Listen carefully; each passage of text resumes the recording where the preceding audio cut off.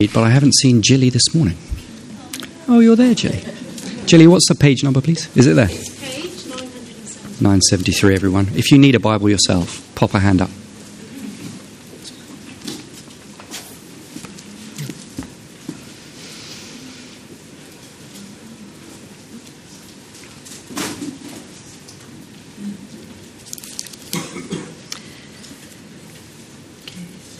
So we're reading from Matthew chapter 9, starting at verse 9. As Jesus went on from there, he saw a man named Matthew sitting at the tax collector's booth. "Follow me," he told him, and Matthew got up and followed him. While Jesus was having dinner at Matthew's house, many tax collectors and sinners came and ate with him and his disciples. When the Pharisees saw this, they asked his disciples, "Why does your teacher eat with tax collectors and sinners?" On hearing this, Jesus said, "It is not the healthy who need a doctor, but those who are ill. But go and learn what this means. I desire mercy, not sacrifice, for I have not come to call the righteous, but sinners." Then John's disciples came and asked him, "How is it that we and the Pharisees fast often, but your disciples do not fast?" Jesus answered, "How can the guests of the bridegroom mourn while he is with them? The time will come when the bridegroom will be taken from them, then they will fast. No one sews a patch of unshrunk cloth on an old garment, for the patch will pull away from the garment, making the tear worse. Neither do people pour new wine into old wineskins. If they do, the skins will burst, the wine will run out, and the wineskins will be ruined.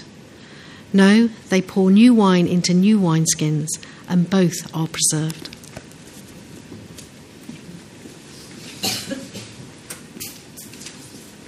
Thank you, Jilly. Good morning again, everybody.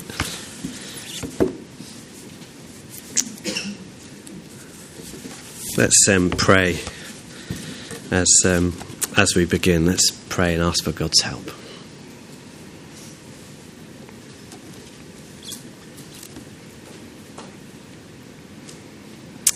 Heavenly Father, we just pray that this morning you would reveal truth to us. Please, Father, please show us the truth about ourselves. Show us what we're really like. Show us what we really need. And show us the truth about your Son, the Lord Jesus. Show us how he is everything that we need. Help us to fix our eyes on him this morning, the author and perfecter of our faith. Help us to leave this place glorifying and praising his name. In Jesus' name we ask it. Amen. Well, this morning I don't want to waggle on the tee too much, to use a golfing metaphor. I just want to get straight down on and into it. And this morning we're going to see three things. I want to pull out three things that are at the heart of becoming a Christian and of being a Christian, actually. And then I want us to see two surprising truths. So that's where we're headed. Three things at the heart of becoming a Christian and two surprising truths that we see in this passage. So these three things at the heart of becoming a Christian. First up, we see this. He calls us. He calls us. Just put yourself in Matthew's shoes for a moment. It's the start of an ordinary day. He's sat in his booth.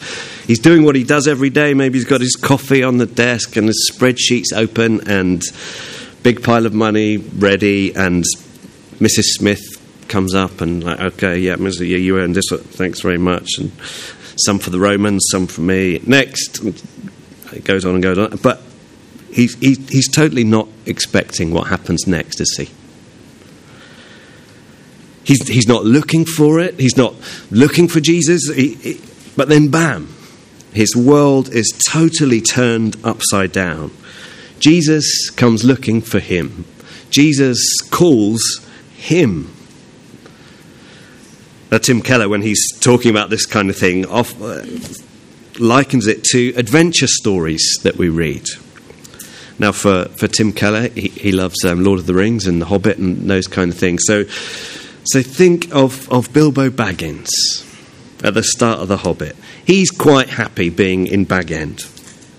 Adventure comes looking for him and finds him and sweeps him up and takes him on all that follows. And that's something like what happens for us as Christians too. Jesus comes looking for us. That's the spiritual reality that's going on. Now, in my own experience, I'd grown up in a church, going along to Sunday school every week, and kind of could put my hand up and answer the questions and all of those sorts of things. But Christianity, Jesus, meant nothing to me, really. On a Sunday, I'd go to church, but then the rest of the week, it made no difference to my life whatsoever. For me, it was just a kind of cultural thing that I did with my family, week in, week out, on Sundays. But then over time, something changed. I don't think I could put my finger on exactly the moment that it happened, but something switched inside me, within me. I was drawn as a teenager into seriously looking at Jesus, into seriously considering him. So I started to study Mark's Gospel with 3 other buddies and our youth leader. And week by week, as we went through the Gospel of Mark, I found myself irresistibly drawn to Jesus. And realizing at the same time my need, how wrong I'd been in my assumptions about Christianity and about Jesus up to that point. And as I look back now, I can see that this is the reality that was going on in me. He called me. Because spiritually speaking, the New Testament tells us that we are dead in our sins, but God makes us alive. Think of Lazarus, dead in the tomb. Jesus saying, take the stone away, and everyone saying, no, it's going to stink if you do that, Jesus. He's been in there a while.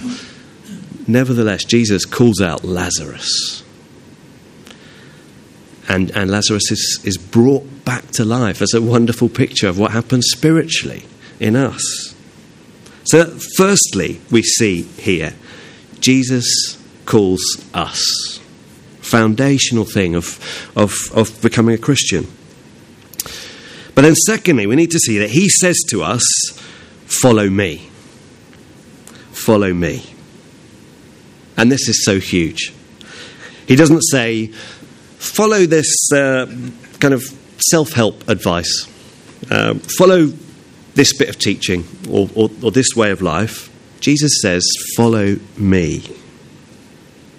And this is the most foundational part of Christianity right here, isn't it? It is all centered on a person, on the Lord Jesus.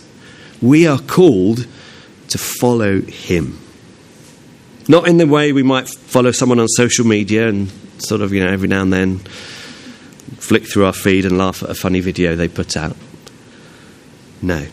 Following Jesus is having him as the one who is the ultimate authority in our life, the one who calls the shots. Now I wonder, who is that in your life? Who's the ultimate authority in your life? I guess for most of us, it's just ourselves before we become Christians. Maybe we don't even think about it too much. But by nature, that's what we default to. I'm going to do what feels good to me. I'm the ultimate authority. I'm just going to get on and do with it.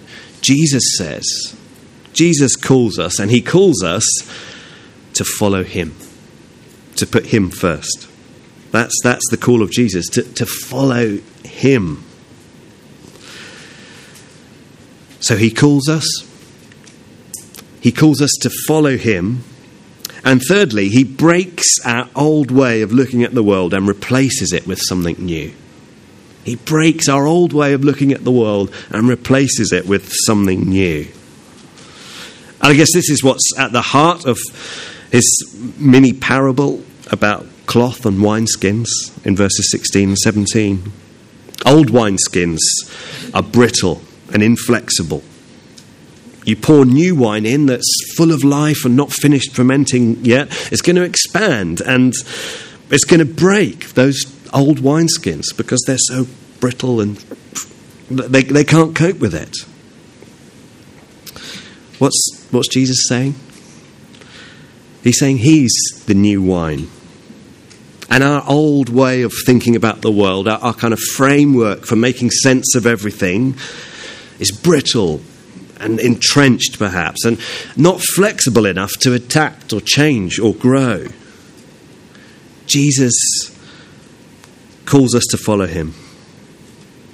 He challenges us. He brings life and renewal, and he bursts through those old paradigms that we have, those old ways of trying to make sense of the world that we used to have. They can't contain him. He explodes out of them.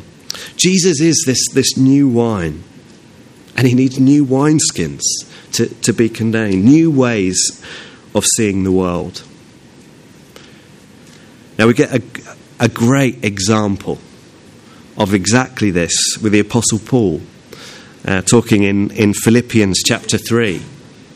And we've been going through Philippians in our home group, and it's been great. We'll get onto this bit shortly, but up on the screen, here's verses 4 to 9 of Philippians 3. Let me read. So Paul is basically laying out his credentials. And here's what he says. Though I myself have reasons for such confidence, if someone else thinks they have reasons to put confidence in the flesh, I have more. I was circumcised on the 8th day, of the people of Israel, of the tribe of Benjamin, a Hebrew of Hebrews. In regard to the law, a Pharisee. As for zeal, persecuting the church. As for righteousness based on the law, faultless.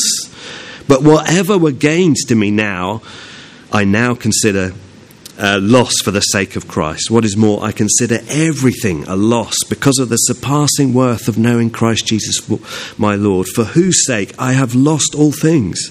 I consider them garbage, that I may gain Christ and be found in him, not having a righteousness of my own that comes from the law, but that which is through faith in Christ, the righteousness that comes from God, from the basis of faith. So do you see what he's saying? All those things that I used to put all my thought in. This is who I am. This is how I'm right with God, because of my ethnicity, because of my education, because of my background, because of how I kept the law. That was his old wineskin. That was his old way of looking at the world and making sense of it all. That was how he thought he was right with God. But Jesus burst through that wineskin. And he says whatever was, he considers all of that rubbish. In fact, he uses a much stronger word for it here that I couldn't possibly say here on a Sunday in front of all you lovely people. That's the paradigm shift that's happened. That's the massive change that's gone on. Jesus has broken through his old way of looking at the world and making sense of it, and replaced it with his own, with this new thing. So as we think about these three things, I want to ask you first of all, particularly if you wouldn't call yourself a Christian here this morning, is Jesus calling you? Is he calling you? I wonder if you have that sense of wanting to find out more about him. Perhaps you don't know where that's come from or where it's headed. Is Jesus calling you? Well, let me encourage you to make the most of the opportunities you have on Sundays and through the week to talk to Christian friends. Come and talk to me. Come and talk to anyone that you see up the front here. We're going to be doing Hope Explored again after half term, and that's a fantastic resource to help you explore what Christianity is all about, to explore who Jesus is, to explore what it means to follow him. Let me encourage you. Is he calling you? Come and talk to us more.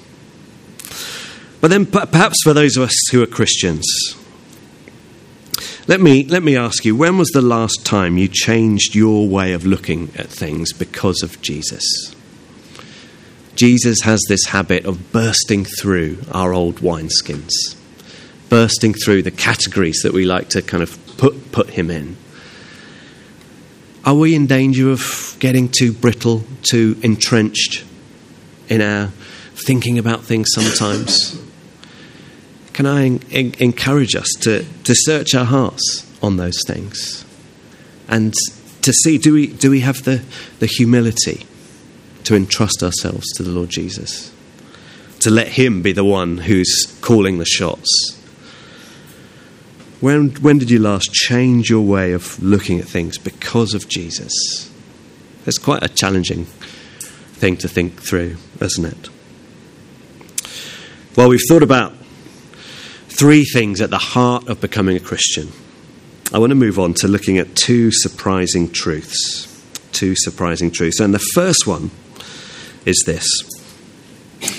Jesus has not come for those who think they're good enough already, but he's come for those who know their need. He's not come for those who think they're good enough already. He's come for those who know their need. Now, the contrast between Matthew and his friends and the Pharisees, on the other hand, could not be starker. Tax collectors were hated. They were seen as traitors. They're working for the enemy, the Romans, the occupying force. They're collecting taxes on behalf of the occupying Romans. And on top of that, they were known to be dishonest too, taking an extra slice off everything that they get in to line their own pockets. So these are guys who were hated and despised on a level with sort of, Nazi collaborators. The Pharisees, on the other hand, they're experts in the Old Testament law. Morally, they are blameless. They are upright, they are respected, they are feared, they are hugely important and significant people around at the time. And Jesus says he's come for the Matthews. And so these Pharisees, these morally upright experts in the law, they are appalled that Jesus spends any time at all with Matthew and his friends. Look at verse 11. When the Pharisees saw this, they asked the disciples, "Why does your teacher eat with tax collectors and sinners?"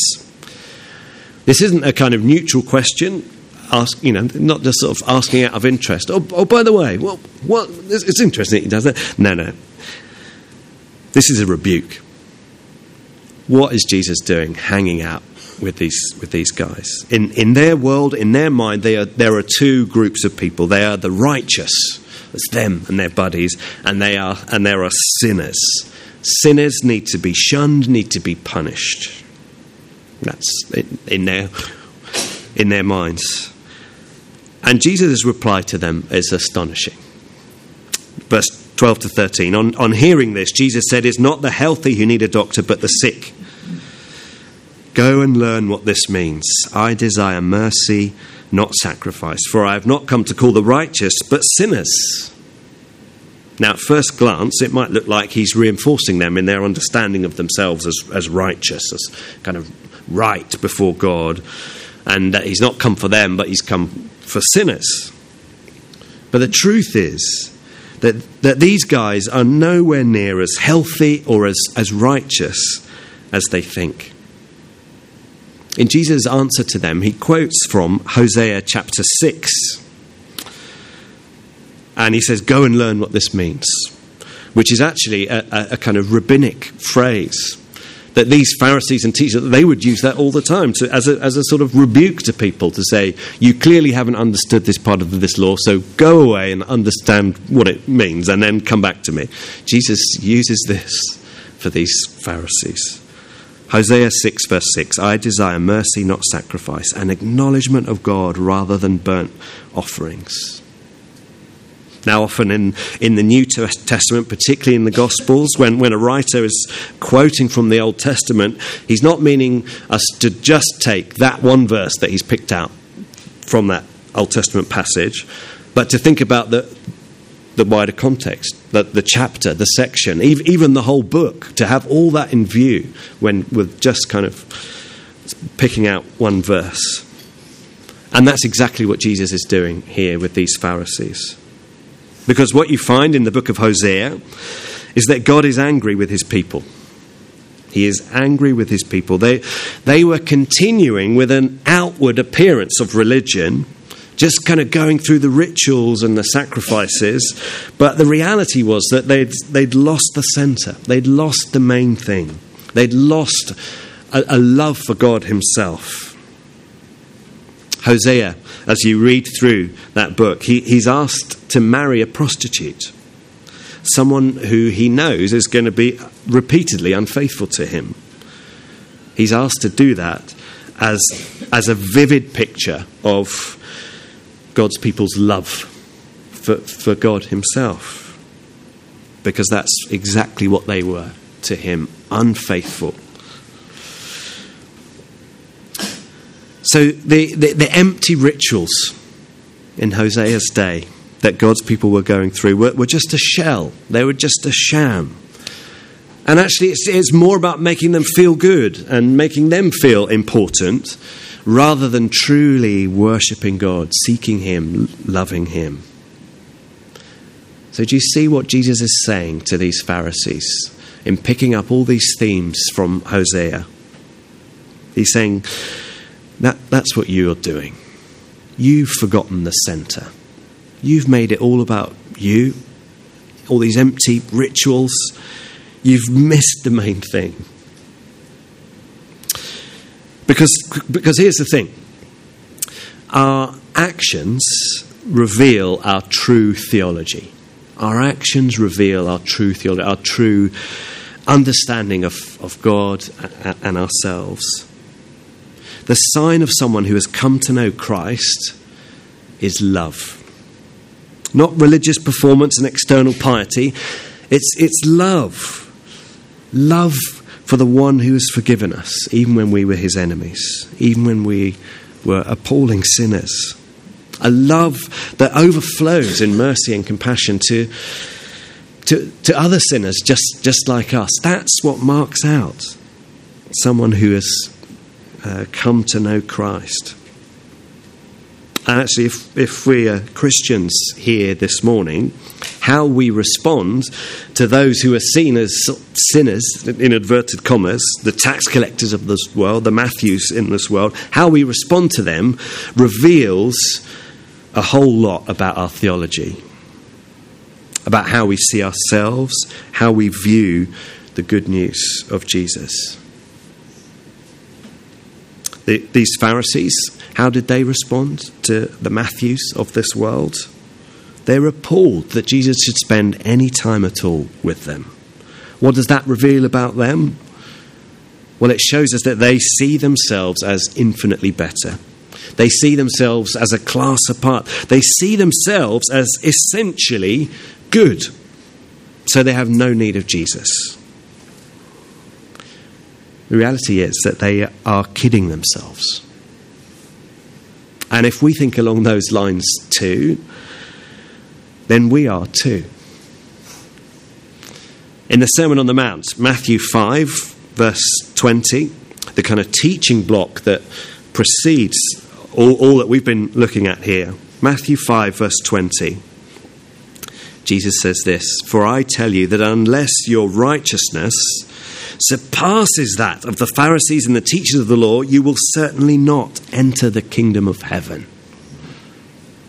Wow. That's a shocking thing to say.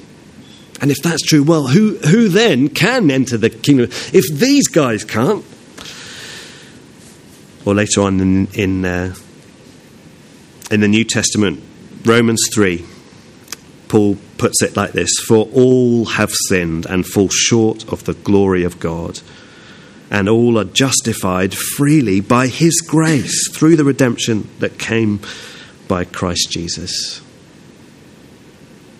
This is the reality. We are all on a completely level playing field when it comes to the gospel, when it comes to God. Years ago, when I worked in Oxford, and there was a guy that worked for IFES, a kind of Christian international student movement, and he would always be saying, whenever he would be leading a prayer meeting or any of those sorts of things, he would often say, "Cheer up, you're worse than you think, but the grace of God is bigger than you can possibly imagine." Isn't that good? Cheer up, you're worse than you think, but the grace of God is bigger than you can possibly imagine. That's such a good thing to kind of lay hold of. Maybe you can tattoo it on your dog or something, or spray paint it on your dad's car, or maybe just put it on your bathroom mirror. Maybe that's a safer option. So that every morning when you come to brush your teeth, that's what you see. Cheer up, you're worse than you think. But the grace of God, the cross of Christ, is bigger than you can possibly imagine. Now, I said this is a surprising truth. It's surprising because I think there's a perception which, for me, I think is utterly tragic. There's a perception around in culture generally, and perhaps sometimes in church circles too. The perception is that somehow we've got to get ourselves together. We've got to get back on track. We've got to sort ourselves out. And then once we've done that, we can come to Jesus. And then we can start coming to church. We've got to get sorted first, and then... I say it's tragic because it is so far removed from the truth that we see here and that we see in the gospel. Jesus comes to Matthew and calls him right where he is, right where he's at. Jesus is under no illusions what Matthew's like, what he's done, who he'd hurt. Matthew had no opportunity to make any amends for the choices he'd made. He's got no opportunity to fulfill a whole bunch of requirements to tick off. And no, Jesus comes to him right where he is, right where he's at. Says, "I know you and I want you. I love you. Follow me." That's the good news of the gospel, isn't it? Now, with that perception kind of going around culturally and in churches, it begs a question for us, our church. Is our church a safe place for those whose lives are messy or shocking or depraved? Do people coming through the doors, do they feel like they have to become sort of socially conservative and get their lives all straight and sorted before they can feel like they're welcome and that they belong? Because that's so contrary to the gospel, isn't it? How we treat sinners shows what our theology really is. Well, what can you do this week to remind yourself of just how desperately you need Jesus, what a sinner you are, and how he has just poured out his grace and his love into your life? What can you do this week to dwell on how little we deserve from God, yet how generous to us he is in the gospel? The more we do that, the more the church culture gets transformed. As we see, we're all sinners. We're all beggars looking to Jesus for bread. We're all in the same place. That's what changes us. Well, we need to move on. Surprising truth number 2, much more briefly, is this, that Jesus, he's our bridegroom calling us to a wedding feast. He's our bridegroom calling us to a wedding feast. It's fascinating. This is how Jesus describes himself to the guys that come to him asking a question. Now, we don't have time to get into fasting, I think it's something that is perhaps much misunderstood. Essentially, it's the practice of going without food for a specified time in order to have focused periods of prayer and really seeking God. It's not a way to kind of try and twist God's arm into doing something you want, and it might not be appropriate for anyone and everyone to do. But from time to time, it is a good thing to do, to have a kind of focused period calling out to God in prayer, perhaps for a particular thing that he's laid on your heart to be praying for. Now, here's the thing, fasting, periods of fasting are not typically, and certainly not in the kind of Jewish tradition here, they're not typically joyful times, often times of lamenting and longing and sorrow. And it's with that in mind that Jesus answers their question, saying, surprisingly to them, he's a bridegroom and he's calling us to a wedding feast. Now, weddings at the time typically lasted a whole week. Can you imagine that? The bridegroom's family would literally open up their home for a week. There would be feasting, there'd be rejoicing, there'd be dancing, there'd be hospitality for a week, for an extended period. Everything was paid for by the bridegroom's family. It was all free to anyone who came to come and enjoy and to celebrate and to feast. What an amazing picture of the kingdom that Jesus is coming to bring in, that is.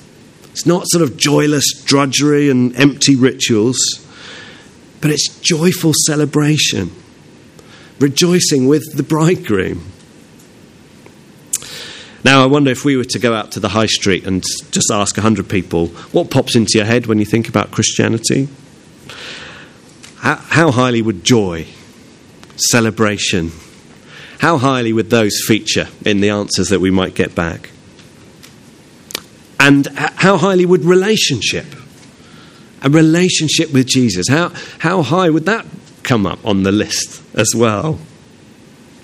Perhaps it would all be, it's all about, stuff you've got to do, and it's all, you've got to stop enjoying yourself and start just doing all these boring things. Perhaps that's the perception that's out there in the world around us. So this is a hugely surprising image to use, isn't it? Busting myths. The joy and the relationship element here. It might be that there's overtones of words from Hosea in Jesus' mind here as well, as he said these words in chapter 2 of Hosea. Prophetically speaking of the Lord showing mercy to his people, despite their sin and their unfaithfulness to him.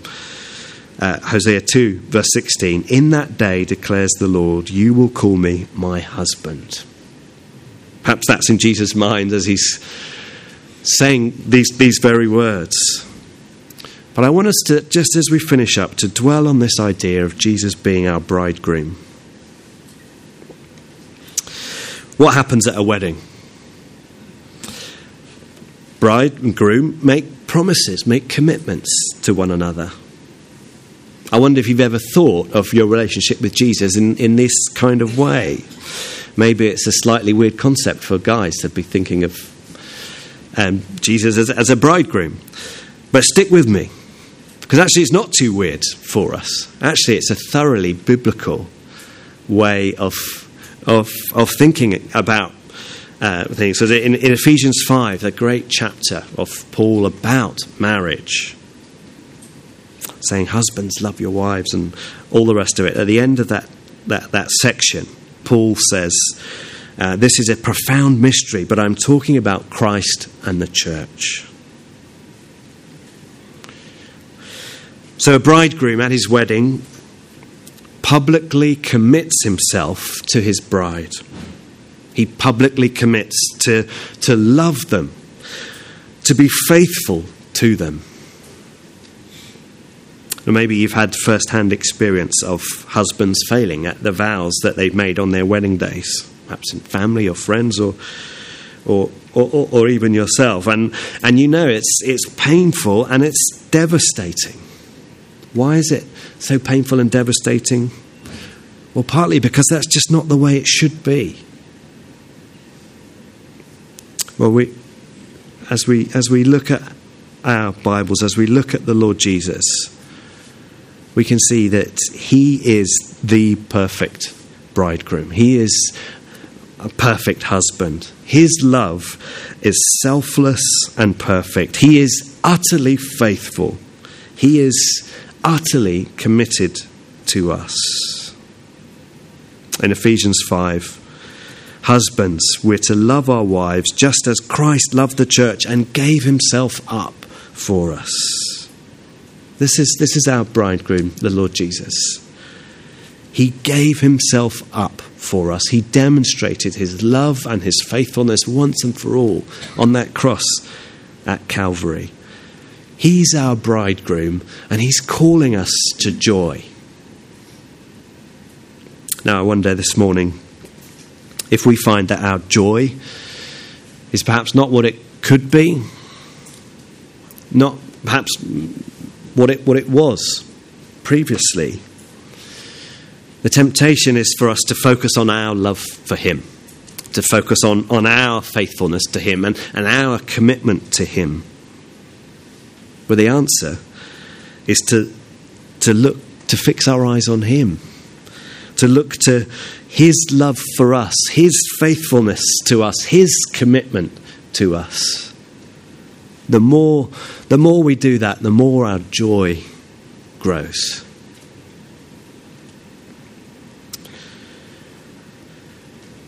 Well, let's pray. Time has gone. Let's turn to our God in prayer.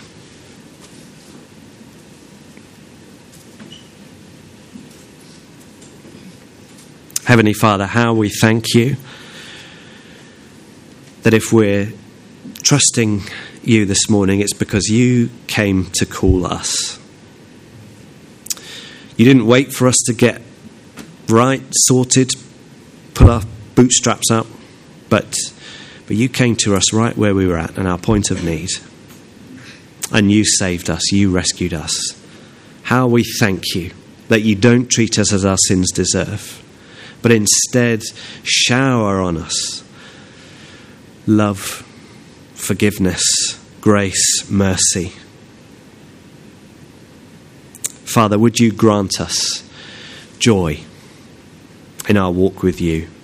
Joy despite our whatever may be going on in our lives. Thank you that we can be filled with joy because of these eternal truths, because of what you've done for us, that nothing can change, nothing can take that away. Help us to rejoice in you.